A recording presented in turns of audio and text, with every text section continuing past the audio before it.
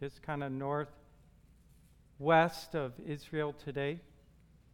And Constantinople was the capital, and then it became Istanbul when the Muslims took over. And it was a key place. It was a letter. The book of Revelation is also a prophecy. John, the fisherman disciple, was in the Spirit on the Lord's day and prophesied of things that happening and were to come. And it is also a revelation. It is the apocalypse, the revelation of Jesus Christ. And this chapter 12 is in the center of this book, and it's one last shot to preach strength, God's strength in our weakness. And it is about the storm center of life. And I wonder if you'd follow along with me. And a great sign appeared in heaven, a woman clothed with the sun, with the moon under her feet, and on her head a crown of 12 stars. She was pregnant and was crying out in birth pains and the agony of giving birth. And another sign appeared in heaven. Behold, a great red dragon with 7 heads and 10 horns, and on his head 7 diadems. His tail swept down 1/3 of the stars of heaven and cast them to the earth. And the dragon stood before the woman who was about to give birth, so that when she bore her child, he might devour it. She gave birth to a male child, one who is to rule all the nations with a rod of iron. But her child was caught up to God and to his throne, and the woman fled into the wilderness, where she has a place prepared by God in which she is to be nourished for 1,260 days. Now war arose in heaven, Michael and his angels fighting against the dragon. And the dragon and his angels fought back, but he was defeated, and there was no longer any place for them in heaven. And the great dragon was thrown down, that ancient serpent who is called the devil and Satan, the deceiver of the whole world. He was thrown down to the earth, and his angels were thrown down with him. And I heard a loud voice in heaven saying, "Now the salvation and the power and the kingdom of our God and the authority of its Christ have come. For the accuser of our brothers has been thrown down, who accuses them day and night before our God. And they have conquered him by the blood of the Lamb and by the word of their testimony, for they loved not their lives even to death. Therefore rejoice, O heavens, and you who dwell in them.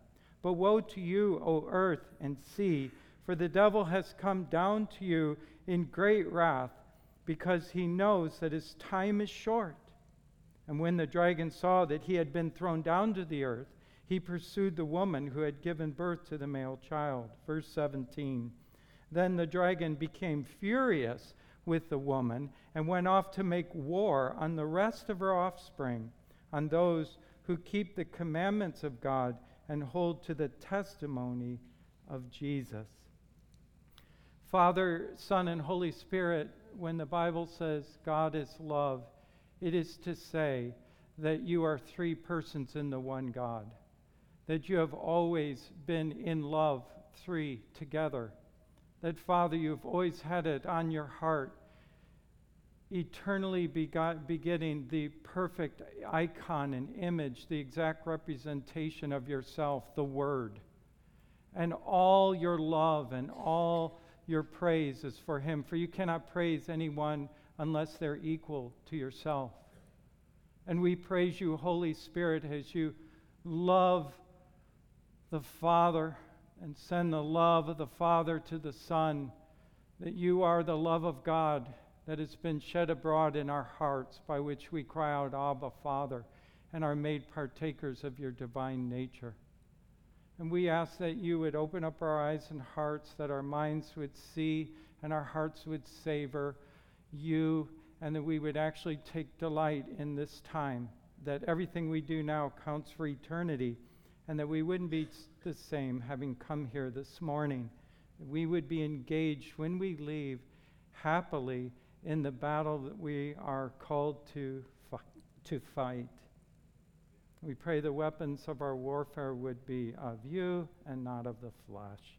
In Jesus' name, amen. We have Africans in our congregation, and they speak of spiritual warfare. They speak of things like Pascal, a friend in Nigeria, he cannot leave a cup of coffee when he's at friend's home because somebody might put poison in it, or there might be a curse on his livelihood and so forth. So they're always in prayer. In fact, they can't explain how sometimes these witches and others who have given themselves over to the evil one somehow are able to get into homes and leave lacerations and so forth on people's skin. When I became a Christian, I was full-time with a Christian organization, and at Purdue University, I first saw manifestations of the evil one amongst believers and non-believers, and it scared me. I'll be honest. Even though I read it in the Bible, it was kind of like, in the United States, we don't have these things. But they were there. One time when I was then at Ball State, the guys that I was discipling called me and said, there's a friend of theirs, he's on all fours, he's growling like an animal. We don't know what to do. I'm the pastor man. So we called you, please come over here. Karen let me off. I said, please pray. And this dear young man was set free through prayer. He went limp and rested. And I've seen this a number of times, and in our own church, there are people that have been to doctors and got counseling and had done all these things, but they're still harassed, they're still troubled, they still cannot find a cure. And we've been engaged in a process of chasing away the demonic. I put it to you that there's some good resources that are kind of old. William Gurnall's 3 volumes, 1,400 pages. And at the end of the book, he bemoans he dealt so scantily on the subject. It's Martin Lloyd-Jones, a preacher of an earlier century, his volume, Christian Soldier in Warfare, Ephesians 6. And Thomas Brooks, you can get a paperback or online ebook, Precious Remedies Against Satan's Devices. These are all very helpful. But the mature Christian knows about this spiritual warfare. Paul said at the end of his life, I have fought the good fight. He was feisty to the end. He told Timothy in 1 Timothy, you were called when we prophesied and laid hands on you to, quote, engage or to wage warfare. All of us in Ephesians 6 are called as a body here to be strong in the might of the Lord and to arm ourselves for the fight that we're engaged in. It's our lot, and I would put it to you, our joy to fight. So I want to look at 3 things here. The storm center of life, verses 1 through 4. Secondly, the crucial victory 1, verses 5 through 10. And then the battle we must fight in verses 11 through 13 and verse 17.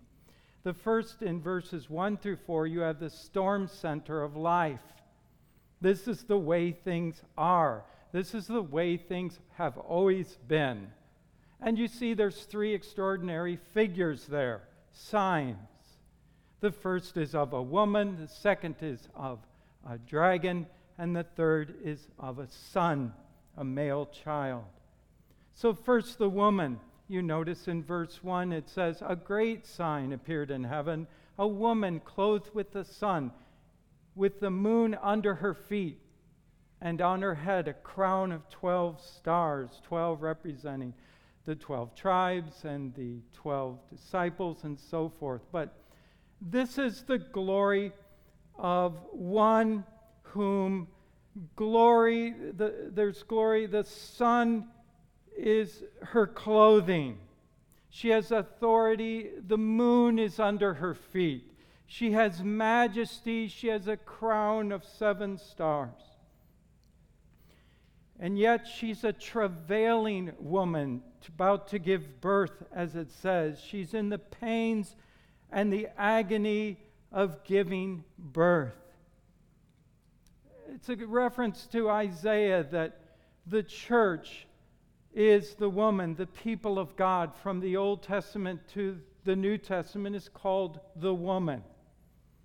And in Isaiah it says, like a pregnant woman who writhes or squirms and cries in her pangs when she is near giving birth, so were we because of you, O Lord.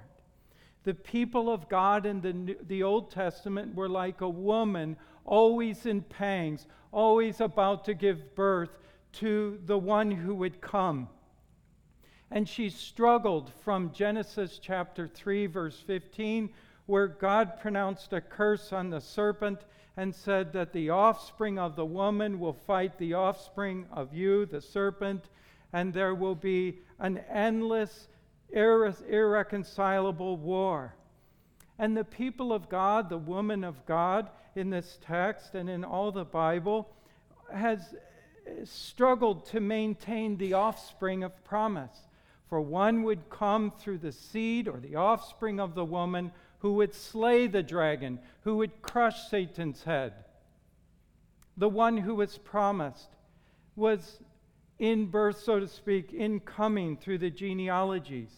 Cain was incited to kill Abel. Pharaoh was killing all the sons in Moses' time. Haman would try to wipe out the Jews in Esther's time. King Herod would kill every male son that he might kill the promised son. She is in travail. The Old Testament people of God and the New have been in travail to give birth, waiting for the promised son. The second sign in verses 3 through 4 is of the dragon, a mythical figure, a deformed, a distorted, a supernatural monstrosity, bright red in color, many-headed, with horns which are signs of strength, great strength. And I ask myself as I look at this, why then this monstrosity of a figure? And it is because we have the same trouble envisioning the greatness of God as we do the dreadful greatness of the devil. In fact, we have the same trouble envisioning God glorious as he is in chapter 4 of this book, glorious and beautiful and awesome, and the Lamb on the throne with him in chapter 5. And so it is, we have a hard time with both, so that we neither tremble before God nor before Satan. The third figure is of the promised son. In verse 5, the beginning, she gave birth to a male child, one who is to rule the nations with a rod of armor. So here is the promised son. And the storm center from the beginning of history and throughout history is these three. The storm center is the conflict between the church or the people of God, the dragon, the devil, and the Son, Jesus Christ, whom John says in 1 John 3:8 came to destroy the works of the devil. He came to fight. But this is why things are the way they are in all of history and in all of our lives. The storm center of life is the church, the evil one, and the Lord Jesus Christ. It's all about those three. This is where everything meets. This is why there's all these conflicts. This is what all of history is about. Do you recognize the glory of the woman? Whatever you think of the people of God, she is the woman who has majesty and authority and beauty. She is Mrs. Jesus. She is the bride of Christ. She is the one in whom gives birth to the great plans and purposes of God. Do you have an acknowledgement that the dragon is dreadful and he's bent on picking a fight with us? And do you appreciate how Christ has come to wage war, knowing the devil was waiting to devour him even at his birth? The second idea is the crucial victory won. In verses 5 through 10, we have the victory won that she gave birth to a male child, and her child was caught up to God and to his throne. That Jesus Christ was born a man. That God, the three persons of the one true God, that the Father gave the Son, that the Spirit empowered the Son, and the Son, conceived of the Holy Spirit, came to be human. That he is always God and yet human now. Always God, but now with two natures forever. That he came to identify with the people and the woman. That he is the head of the church. And he has one righteousness for all humanity if they believe. He lived the life we could never live and died the death that we all deserved. He is the Christ. He is the ruler. He is the one who substituted himself on the cross that we may have no more wrath, that we may have peace with God, that we may enter into the fight. He was the one who lay for 3 days in the tomb, but was snatched up. He rose from the grave, alive, human, God, alive from the dead. Our humanity united with him. He's our hope of the resurrection. But it wasn't just the resurrection. He ascended, as you read in the first chapter of the book of Acts, he ascended to the throne, to the highest place, not the geographical right hand of the Father, but that is the highest place. And from there pours out the Holy Spirit to regenerate, to revive, and to advance his kingdom against the kingdom of darkness. He is the ascended one, and he is at the right hand, the Lamb slain, alive to intercede for us, ruling the nations. And as we read here, Satan is cast down. When Jesus came and was born, before he was snatched up, he bound Satan like the strong man to go take the spoils in the house. He bound Satan. Satan is now bound from deceiving the nations. And on the cross, the Lord Jesus Christ made a public spectacle of Satan and the demons. The dragon, and the reference to a third of the stars, is probably the third of the unfallen angels that rebelled and became fallen angels. And he made a public display of them on the cross, as Colossians speaks of, around chapter 2, 14-ish. That it says that Jesus held them out publicly, making a public scandal of them. The idea is of a Roman general who wins a victory and marches in, let's say the emperor's up here, marches into Rome with the army first, this general leading the way, and at the end were the defeated foes branded as losers and losing all their spoils, all their goods. The parallel passage of this is Revelation 20, but we won't go there at this time. So we have the storm center of life, the victory Christ won. He won the victory. He came and he smashed the serpent's head on the cross. He bound him there. So now the nations are no longer deceived. The gospel is spreading. And from the time he was caught up or snatched up to God, There has been a nonstop advancement of Christ's kingdom, and the earth will be filled with the knowledge of the glory of the Lord as the waters cover the sea, every square inch. The third thought here is the battle we must fight.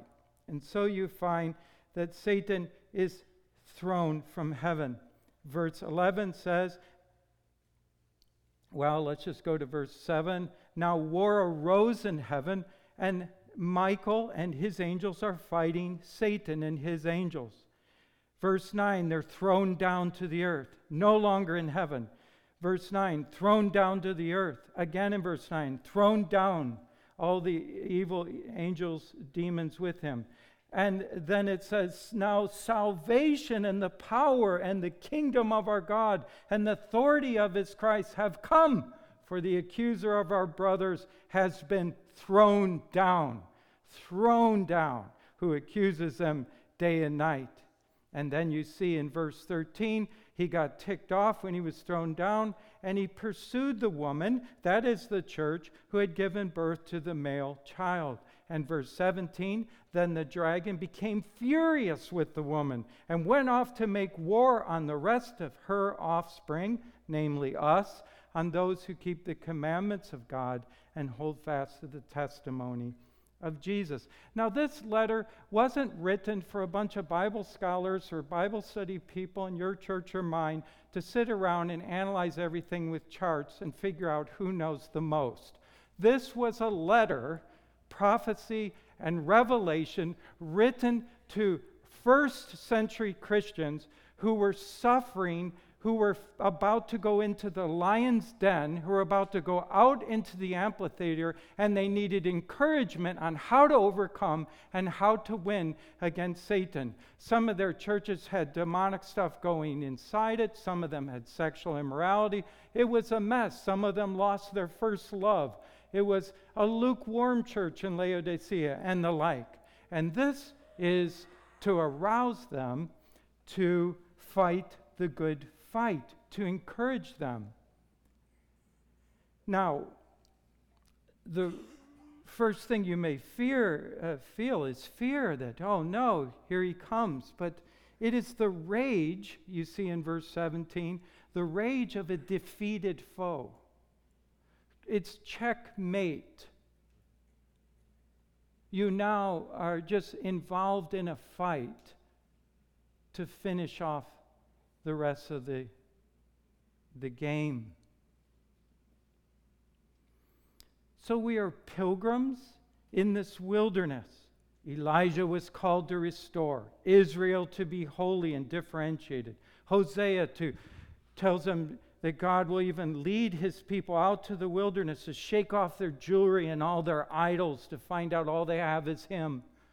The high priest Joshua's in Zechariah 3, though he's cleansed and bathed himself, he goes into the Holy of Holies and he's seen before God and Satan with filthy rags. And the Christ covers him and rebukes Satan. It is a wilderness. We are a mixed work. How shall we overcome? In verse 11 it says how we overcome in three ways. They overcame, they conquered. Overcome is the main word in the book of Revelation, or conquered. They conquered him. That is what we're going to do.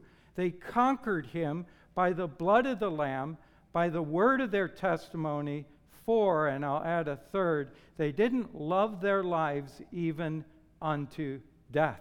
And this is what happened. The believers spread the gospel through their own martyrdom. As the early church father Tertullian says, the blood of the martyrs was the seed of the church. The more we were martyred, which is another word for witness, the more the gospel spread. And they would be singing hymns. There's there's a main road going out of Rome that had just been lined with crosses, with believers dying and being buried in the catacombs after nearby, singing praise to God and giving testimony even unto death. How shall we overcome? Well, we're sent out to serve in Jesus' name. When Jesus sent out his disciples in Luke 10, he said, I saw Satan fall like lightning. In John 12:31, in the upper room, Jesus said, now will the ruler of this world be cast out.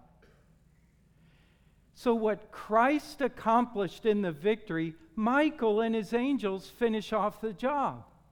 It's not Christ versus Satan. It's some equal warfare going on. Michael takes care of it.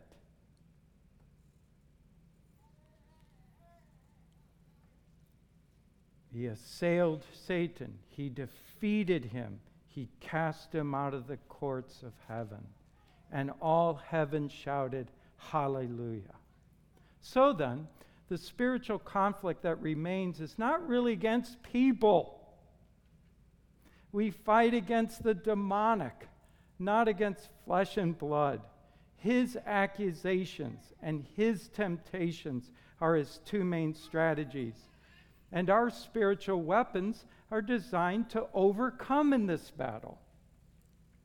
Now, modern man explains everything with natural causes. Well, the reason you have this problem is because of this and this and this and that. And so the remedy is always natural remedies. You just need to eat some more, sprinkle some turmeric and and you'll be just fine. The problem it also, too, is Satan didn't leave fang marks on us. He left his poison and his lies on us.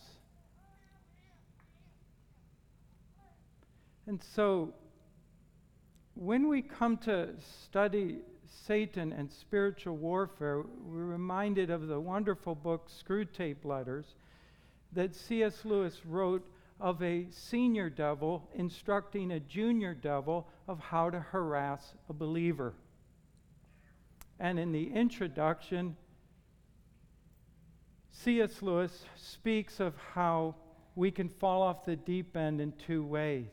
We could either be one who denies the existence of the evil one, a materialist, or we could be somebody who's making everything about the devil, kind of like a magician.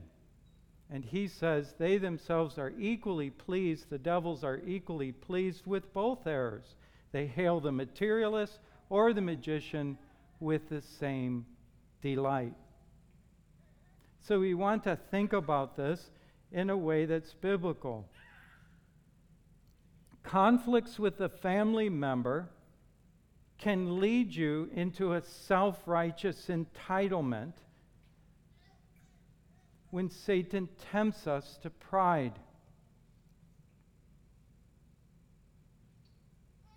Or can lead us to self-hatred for wrongly living the way a Christian ought to have lived, and Satan then is always accusing us and beating us down for our sins.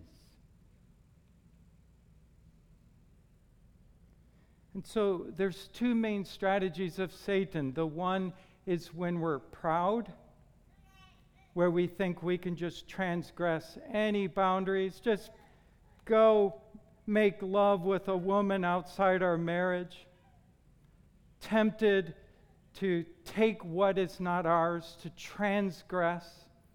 That temptation comes when we're proud. And his other strategy is when we're self-defeated and beating ourselves up, full of self-contempt, and he just comes along and heaps more condemnation to beat us down, to lose heart, and take us to despair and depression. So are you aware of your pride and how vulnerable you are to temptation? And are you aware of being too hard on yourself, always beating yourself up, spending too much time before God confessing rather than looking up and receiving the prices paid? Don't give the devil a foothold, Ephesians 4 says, in your marriage, in your family. When there's anger or bitterness or unforgiveness on the dashboard of your life, open the hood of your heart and say, what's this all about? What's wrong with the heart? And go to the gospel. Quick reconciliations, not long.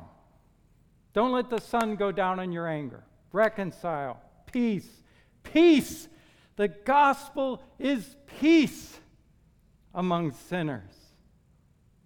If you dwell on your sins, then you'll deny the amazing grace of Jesus Christ. If you shout out your entitlements, then you deny that his atonement was sufficient to forgive others of their sins and you yourself. Peace. The gospel of peace shall undo all of Satan's strategies. And then you can get on with spreading the gospel to a lost humanity. We're no longer into self-salvation, trying to overcome all this condemnation, and no longer over here fighting with everyone and full of entitlements and I should have been noticed and I should have got a raise at work.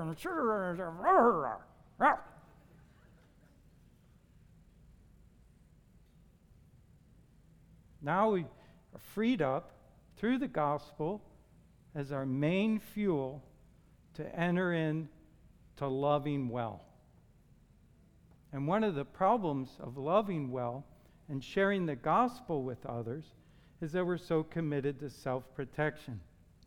The lost humanity around us are under Satan's dominion and Satan's misery. And if we could just get off the floor and down from our tall thing and just recognize that we are to overcome in three ways: by the blood of the Lamb, by the word of our testimony, and by not loving our personal safety even unto death. Self-protection. Now, I'll admit I have to repent of self-protection all the time. On the matter of the blood of Jesus, I plead that over my family every night, over our church. I did over your church all week. I plead the blood of Jesus, which is effectual and always will be, over the heads of everyone here. I pray against any curses or evil wishes or prayers against anybody. I pray against any demons that have come to harass you, and I pray down all the blessings of the Holy Spirit upon your heads. I pray that every night. If it's not biblical, tell me in heaven. It's not unusual for some of you to have nightmares. Maybe no one talks about it. Feeling like you're being choked to death. Very common one. You have authority in Christ by the blood of the Lamb, by the word of your testimony, and by not loving your own personal safety at the expense of others hearing the gospel. You know, that's why we don't share the gospel, because we don't want to get rejected. So we'd rather be personally safe rather than enter into the engagement of loving other people, which probably will cause us some pain. And I'm one of the biggest chickens there is. And one of the fellows in this room remembers a guy named Bill Koss. Bill Koss led me to the Lord in a fraternity. He wasn't chicken. He shared the gospel with me.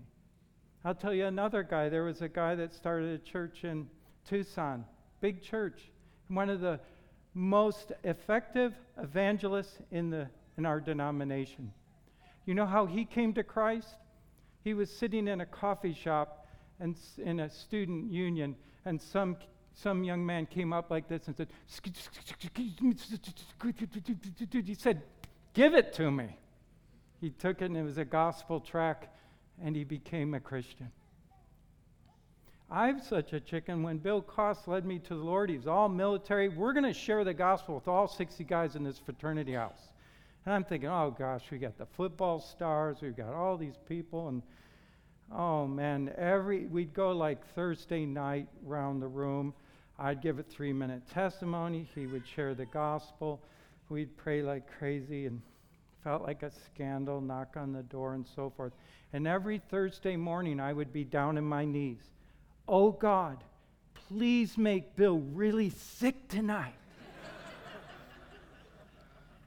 And God never answered that prayer. We shared the gospel with all 60 guys.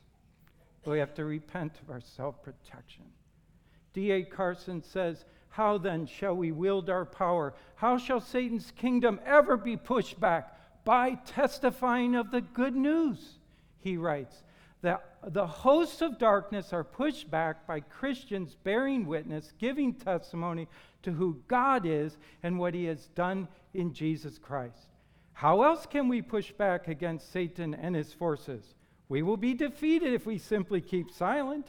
If you never share the gospel with anyone else, you yourself will feel defeated. You're not pushing back the frontiers of darkness.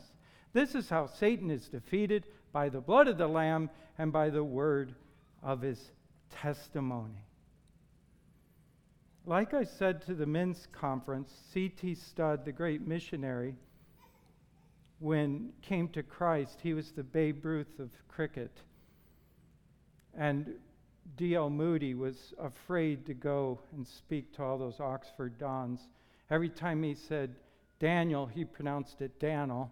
And every time he said Daniel, they would roar and laugh.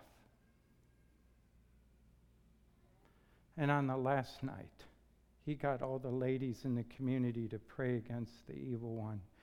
And up walked C.T. Studd, gave all his money. He was, we would say, a billionaire, gave his money to the cause of Christ, gave his life to go to China.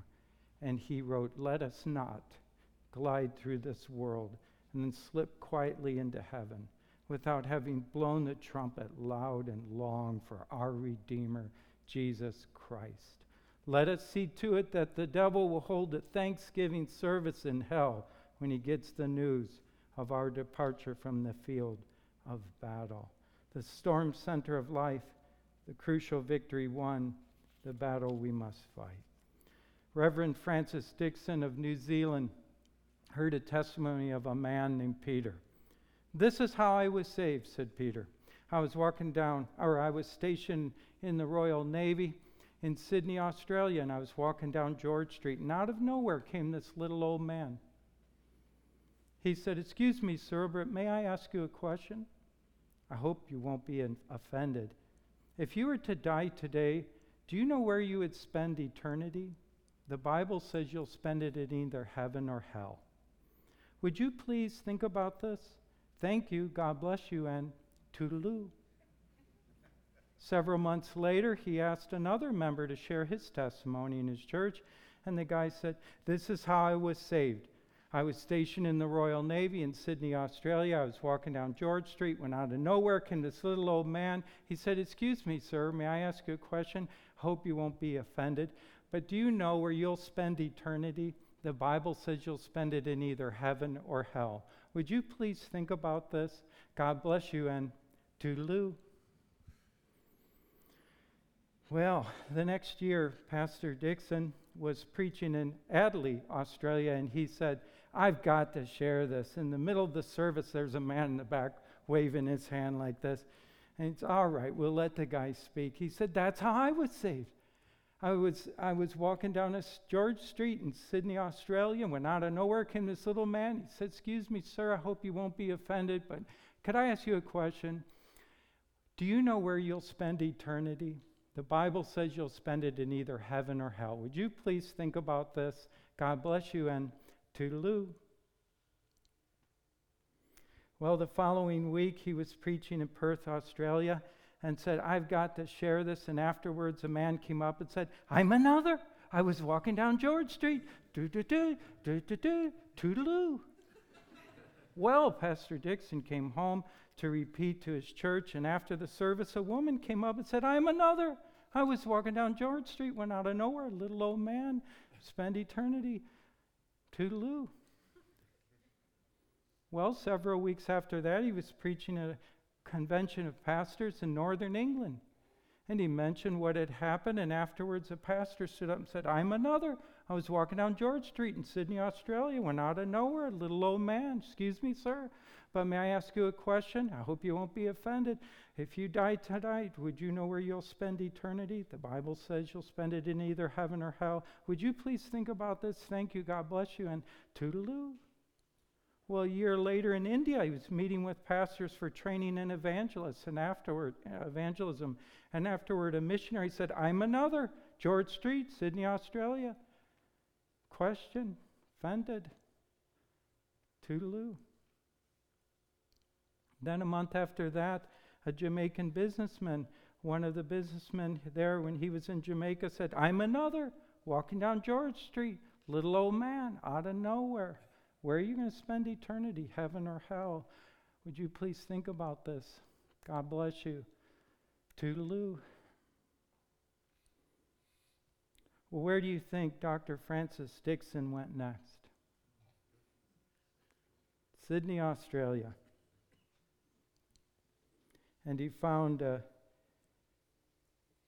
well-known Christian businessman. He said, do you know some little old man in George Street? And question, sure, that's Mr. Jumer. He's been doing that for 22 years.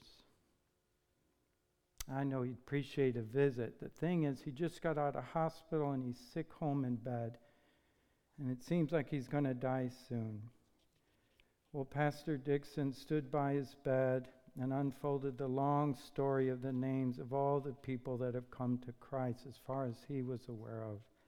And he looked down to see Mr. Jumer smile, and he was surprised to see that he was weeping so profusely. He had to ask him, why are you so sad? And the little old man, who was ready to die after 22 years of faithful evangelism, got his composure, looked up into Pastor Dixon's eyes and said, Dr. Dixon, that's the first time in 22 years I've ever heard of anyone coming to Christ through my efforts. My dear friends, you are called to a fight, to get feisty. The storm center of life is obvious. It's the woman in Christ and the devil. The victory has been won in Christ, and it is our lot to win, to overcome. The most used word in this book. How shall we overcome? By the blood of the Lamb, by the word of our testimony, and by not loving our life until the end. Father, thank you for this text in Revelation chapter 12.